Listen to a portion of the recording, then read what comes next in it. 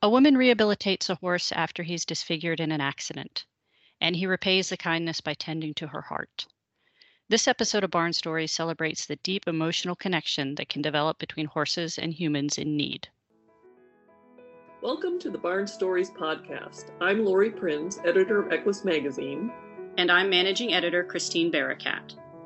This podcast features our favorite essays and articles published in Equus over the past 40 years. Although Equus is known for articles on horse care and veterinary research, our editorial mission has always been guided by the bond that exists between horses and people. And each issue has featured a real-life story that celebrates how horses enrich our lives and touch our hearts. We've searched our archives, chosen the stories that resonated with our readers, and given them new life in this audio format. Longtime subscribers may recognize some of their favorite pieces. And if you're new to the Equus community, these stories will confirm that no matter what sort of saddle you sit in, a deep emotional connection to horses is something we all share. This is a story about helping a horse heal, not just from physical wounds, but from emotional trauma. While we need to be careful about ascribing human attributes to horses, there's no doubt that good mental health is important to their well-being. When the narrator of the story meets Frankie, he's a withdrawn horse with a troubled past. Some horses react to trauma by lashing out, while others, like Frankie, pull into themselves, creating an emotionally defensive shell. With patience and kindness, however, our narrator convinces Frankie that it's safe to emerge, transforming his life and enriching hers when he returns the favor in her time of need. This is a wonderful story that portrays the very best that humans and horses have to offer each other. Let's listen to Scars and Strength, written by Janet Steinbach and read by Taylor Autumn.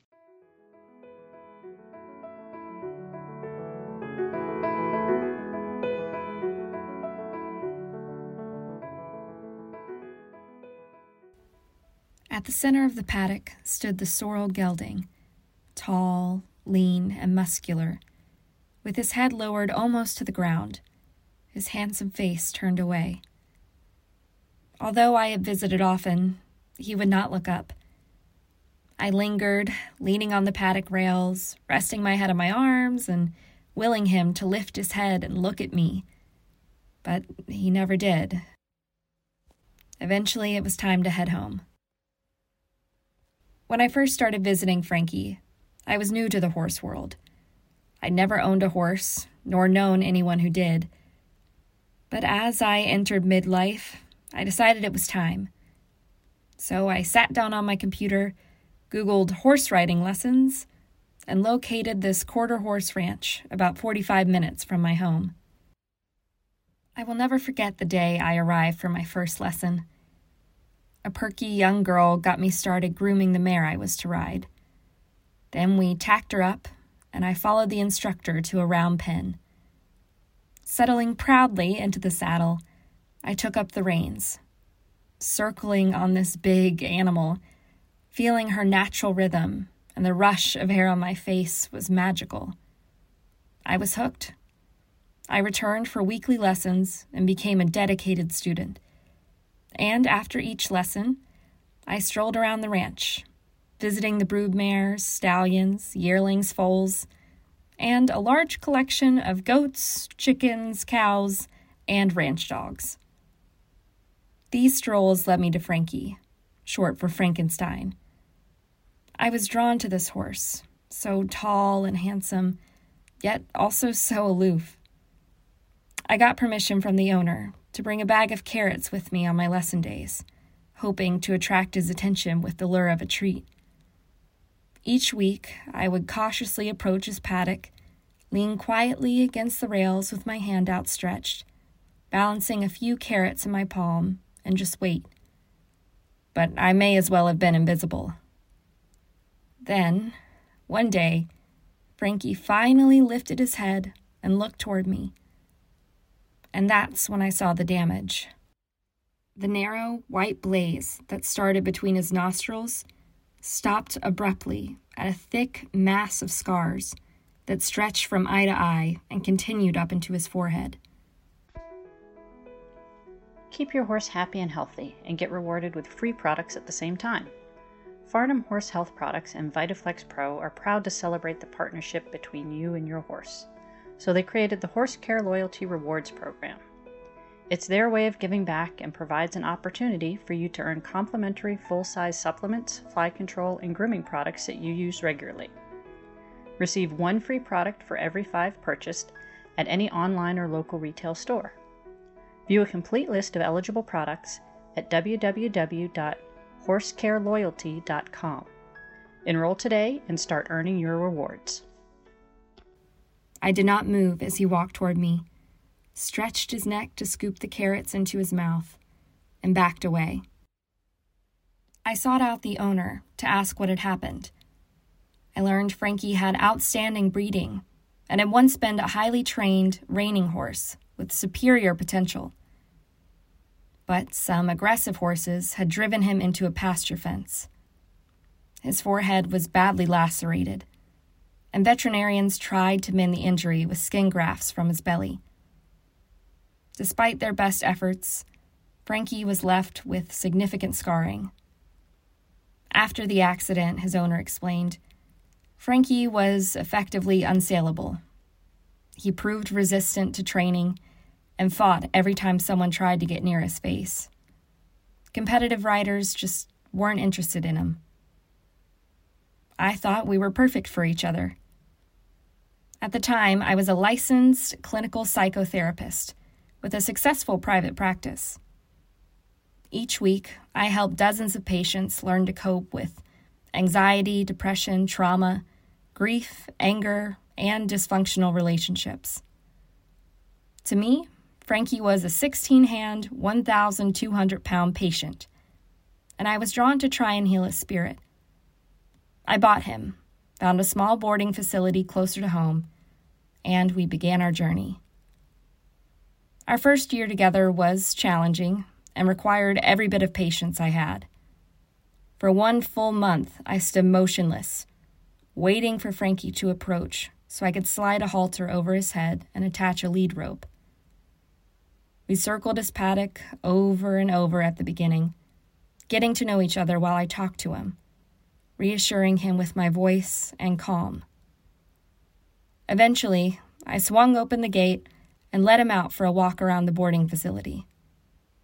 Frankie stayed behind my shoulder as we went. Sometimes we stopped and I let him graze, talking to him the whole time. This was our routine for another month, as we bonded and learned to trust one another. In the meantime, I was busy reading everything I could find about horse care, watching videos on ground training, educating myself about appropriate equipment, supplements, immunizations, equine illnesses, and injuries. I secured a farrier and a veterinarian, and I purchased a used saddle and some other tech. After 3 months, I moved Frankie to a bigger facility, which offered the companionship of other seasoned riders with quiet horses and plenty of woodsy trails to explore. I met new friends I could ride with and who could help guide my training and build my confidence. It wasn't all smooth sailing. I stoically climbed back into the saddle many times after being bucked off. And Frankie and I had to work out many issues, but I loved every minute of it. All that was 16 years ago. Today, Frankie is known as a trail boss among those we ride with, and he gently leads new riders on the trail. He helps keep their horses calm and focused, pausing now and then to look back and make sure everyone is safe with all 4 feet on the ground. He has a special place in his heart for children, and he will pause, drop his head, and stand still so a small toddler can pet him. I am still in awe as I watch little ones cautiously place tiny hands on his scars, while Frankie remains calm and affectionate. Watching Frankie interact with people often reminds me of the saying, "Don't judge a book by its cover." It would be easy to understand how a horse who'd endured a trauma like this might remain head-shy and wary of people. Instead, Frankie stands tall and is easily approachable. At 20, he is healthy, energetic, and sleek, galloping around the arena with tail high and nostrils flaring. Friends have told me how lucky Frankie is to have me, but I am the grateful one. It was I who needed his devotion and steadiness when my own life crumbled, and I needed time to heal and regain the ability to hope. There were many days I sat on the mounting block in the middle of the arena, tears rolling down my face, while he calmly stood over me, his head on my shoulder and warm breath caressing my cheek. Frankie has remained steadfastly present for me when family members passed away and my dogs fulfilled their time on this earth. His strength and love and quiet loyalty has never faltered. We are unquestionably partners for life. Thanks for listening to Barn Stories. We hope you enjoyed this episode. If you have a favorite article or essay from the Equus archives that you'd like us to feature in a future podcast, let us know. You can reach us at equusbarnstories, all one word, @gmail.com. Did you enjoy this episode of Barn Stories? Head over to iTunes to subscribe, rate, and leave us a review. Thanks for listening. The Barn Stories podcast is a production of the Equine Podcast Network, an entity of the Equine Network.